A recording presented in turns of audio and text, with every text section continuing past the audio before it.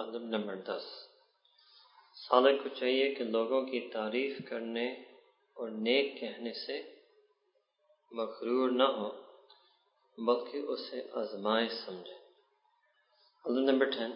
It befits the traveler and seeker on this path that he should not become overjoyed, he should not become disillusioned by the praises of other people or when other people call him pious and muttaqi.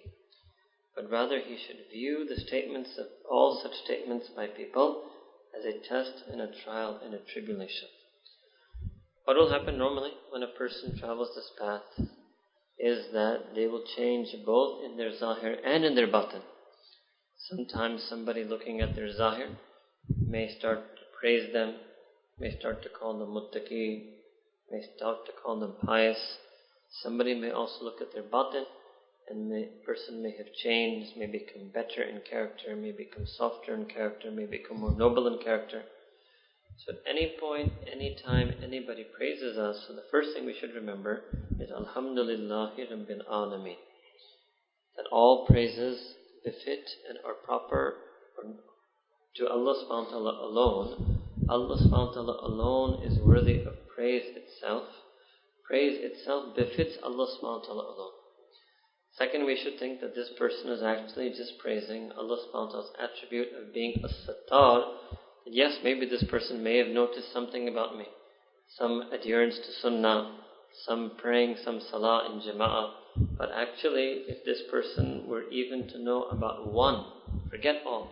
If this person was even to come to learn about one of my sins or one of my character flaws, if they could see in my heart the shahwat that I have, if they could see in my heart the ujub that I have, if they could see in my heart the hasad that I have, this person would not even bother to look in my direction. This person wouldn't even view my face to be worthy of his spit. So this is why we should never get happy or pleased. Maghrur means number one, that you shouldn't become deluded. Deluded means that we shouldn't think that because somebody has praised us, indeed we are praiseworthy. We shouldn't think that because somebody has called us pious that we are indeed pious. Instead, what should we feel? We should view this as an azmaish, as a test from Allah subhanahu wa ta'ala. So a person should then make dua when anybody praises them, whether in front of them or they hear about it later or however it is, they should first praise, number one, praise Allah subhanahu wa ta'ala. Number two, make dua to Allah subhanahu wa ta'ala. Ya Allah ta'ala, make me according to the husn zan. Make me pious as they think me to be. Make me good as they think me to be. Allah ta'ala mujhe unke जो मेरे बारे में हुस्न ज़न रखते हैं, मुझे उनके हुस्न ज़न के मुताबिक बना दीजिए. And a person should at that moment remember their sins, recall their sins, recall their bad akhlaqi, right? Recall their be'admi, recall their behayai, recall their lack of taqwa. Then a person will, the second they remember that person's tarif will be of no benefit.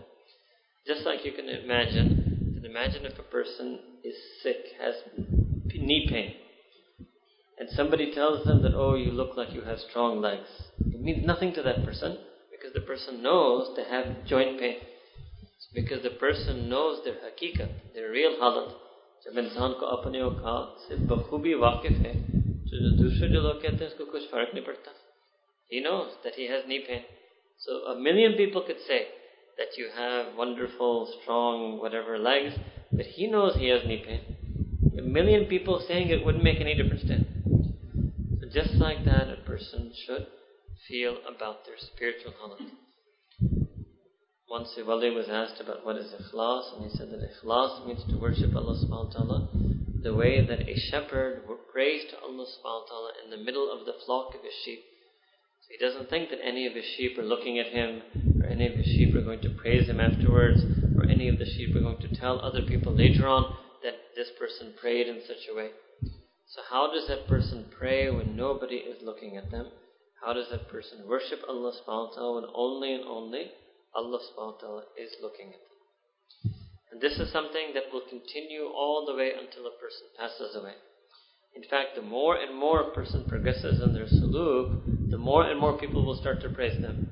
The more and more a person progresses in suluk, the more and more people will view them and think them to be pious. So the more and more they progress in suluk, the more they need to keep this adab into account.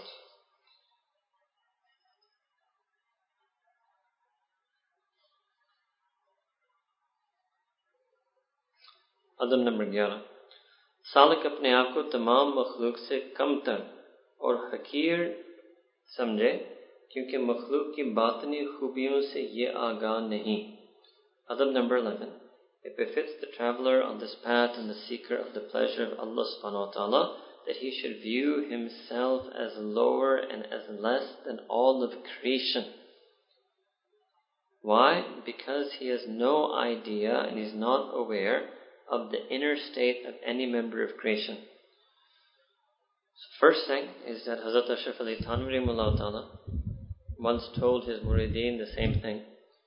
And so one murideen said that, okay, Hazrat, I can understand how I should view myself as worse than my fellow Muslims. But makhluk means I should view myself as even worse than the non-Muslims. So he said, yes, you should view yourself as even worse than the non-Muslim. Why? You should view yourself as lower than the Muslims bil fi'l, and you should view yourself as lower than the non-Muslims bil ihtimal. What does that mean? That this non-Muslim, this kafir, mushrik, atheist, polytheist, if between now and when they die, I have no idea whether they're going to accept Iman or not. And there's a good chance that if this person was to accept Iman, then as a convert Muslim, they would have more jazba in their Iman, they would do more qadr of their Iman, they would actually die in a state that is better than the state that I will die in. So bil ihtimal means potentially they have the potential to be better than me. And similarly, one can think that way about non-practicing Muslims, that they don't know what I know. They have not sat with ulama, they have not sat with mashayikh, they have not had a chance to study ilm of deen, they've never had a majlis, they've never had a bayan.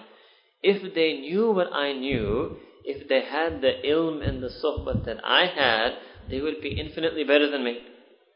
So that means I'm worse than them, because they actually would do more qadr of what I have. And as far as practicing Muslims go,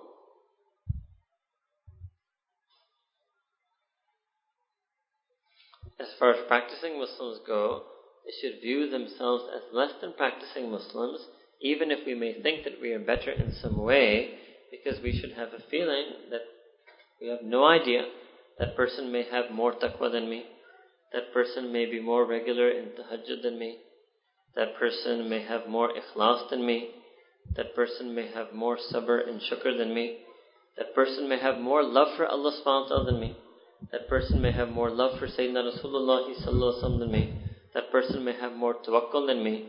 I'm not able to see it. I have no way of knowing what feeling they have. I can't see inside of them. So this is how a person should think. So she should think that they're better than me on the inside.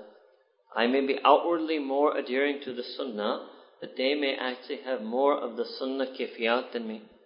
I may be outwardly doing ibadah, but they may have inwardly more the feeling of ubudiyah than me, of abdiyat than me.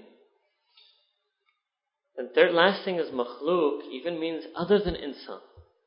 So that you can think that Allah subhanahu wa ta'ala said in Quran al-Kareem, and we did those ayat with you in Durah Tafsir, that even the rocks and boulders fear Allah subhanahu wa ta'ala, and sometimes they tremble and they fall down out of the fear of Allah subhanahu wa ta'ala. It's in Quran.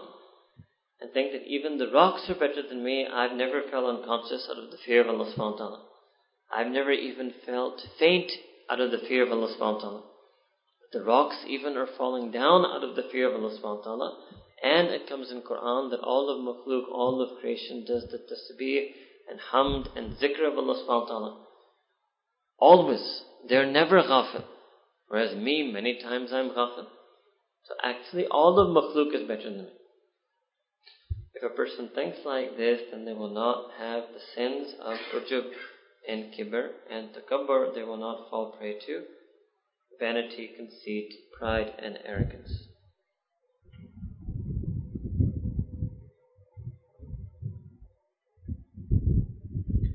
Adab number 12. साधक अगर कोई नाशाइस्ता काम कर बैठे तो अपने नफ्स को सजा दे, मसलन उसकी मरगूबात रोक ले और उसे मुजाहदा व मुशक्कत में डाले. Adab number 12. If the salik happens to commit something inappropriate or outright forbidden in Deen and Sharia, then he should reprimand and punish his nafs.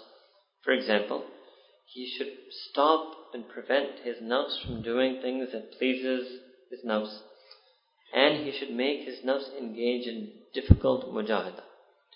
What does that mean? So that means actually when a person commits a sin that is due to the nafs doesn't just mean lust. Nafs means laziness. Nafs means ghaflat. Nafs means lust. Nafs means greed. Nafs means arrogance. All of these things are the nafs. And if a person falls into a sin because of their nafs, now how does nafs means that a nafs had a desire? Due to some desire, due to some pleasure, the person left the commandment of Allah subhanahu wa ta'ala and engaged in something that was inappropriate and impermissible for him to do. So after that, then a person should punish their nafs. Number one method of punishing their nafs was to stop it from its marghubat. So what does it mean that next time, for example, the mashayikh would say that next time they felt like cold water, they wouldn't let themselves drink cold water. Anything that the nafs wanted to go out or eat a particular thing or to drink something, so to stop the nafs from doing that. So to punish one's nafs, just like sometimes people will in tarbiyat reprimand their children, put their children in detention, stop their children from going to their friends' places, stop their playtime. It shouldn't be too soft on the children. Tarbiyat karni padti hai, warna bigad jata hai. So just like that, a person has to do tarbiyat of one's own nafs. When a nafs bigad jata hai, nafs can discover that I can do anything I want and this person doesn't do anything to me. No scolding, no reprimanding, no saza. So a person gives saza to the nafs. It doesn't mean that you become too Sufi for your own good. And you look at one girl on campus and next thing you do, you say, I made myself stand in the corner for 10 hours. I didn't eat for 3 days. Right? Itna bhi nahi. Right? I shaved my head. I decided to make myself go halak. वो जज्बात में जो होता है ना, वो भी तरबियत नहीं होता है, वो जज्बा होता है. वो तरबियत नहीं होता है, वो जज्बा होता है. Right? You should think something that the nafs wants, that I can punish the nafs without making myself too weak for ibadah, without making myself permanently feel. Right? Once there was a person, in order to discipline his nafs as a real person in our Jamaat, he went and shaved his head. अब वो एक जज्बा की बात था. अब एक नया आजमाइश में आ गया that all the time, because when you shave your head, तो वो फौरन बाल तो वापस नहीं आते. So all the time he was always thinking, MashaAllah, look at me, I saved my head, right? Defeat my nafs. अब ये एक नया चीज में पड़ गया. Now he's praising himself all the time, thinking, look, कितना जबरदस्त चीज हो, that I shaved my head. फिर लोग भी कह रहे हैं उसको, right? कि आपने तो हलक कर लिया. उसने कहा, हाँ, मैंने हलक कर लिया. Right? एक तमाशा बन गया, नई तमाशा. So you should discipline the nafs not in a visible way and not in a way that it weakens you for ibadah. One example of this is another way that you can say to nashaista is a particular phrase in Urdu. It doesn't just mean impermissible. It can also mean inappropriate, and it can also mean insufficient. In this sense, for example, a person doesn't do their mamulat. So a person can punish their nafs in this way that, okay, I won't let myself eat dinner until I do my zikr for that day. Ab wo to ek din ka masla hai. There's nothing you can show off to anybody. Nobody will know that next day you show up and they have no idea knowing that you delayed your dinner by 1 hour so that you did your mamulat. So that when the nafs feels hungry, you tell it that you can't eat your food because you haven't fed your ruh. This is the type of way that a person should punish their nafs and reprimand their nafs. Second thing was uruse mujahada wa mushakkat mein dal. That means, for example, to say, okay, every time I commit this sin, I'll pray 10 nafil. Every time I commit such sin, I'll do 1 nafil fast. And if you hold yourself to it, and you can't say that and then not do it, then it won't have any effect on the nafs. But when you do it, so the first time you do that sin, you make yourself pray 10 nafil, it'll become more difficult to do that sin again. Once you do that sin and you do a nafil fast, then it'll be more difficult to do that sin.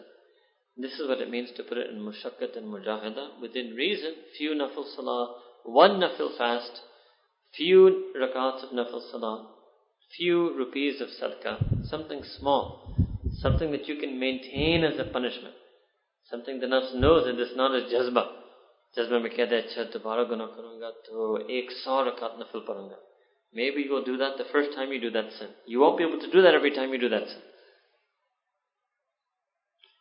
But you have to give yourself some punishment that the nafs knows. So same thing, if you tell your kid, okay, if you make this mistake, I'll give you detention for 10 hours. The kid knows there's no way it's going to be 10 hours. Within 10 minutes you're going to let them out. But if you tell them a punishment that you actually stick to it, and they know you can do that every time, then they will learn. They will learn. You tell them, okay, for 20 minutes you're going to have to do this, and you actually make them do it for 20 minutes. Then they'll learn next time. They know now that this is a punishment that can actually be applied on me. This is how a person has to discipline their nafs. Achha, mushakkat mujahada doesn't mean that, okay, I'll make myself stay up all night. Stay up all night will weaken you, will make you sleep all day. You may not even be able to stay up all night. You may fall asleep before Fajr and miss Fajr. So don't put yourself in that type of mushakkat and mujahada that weakens your ability to do ibadah.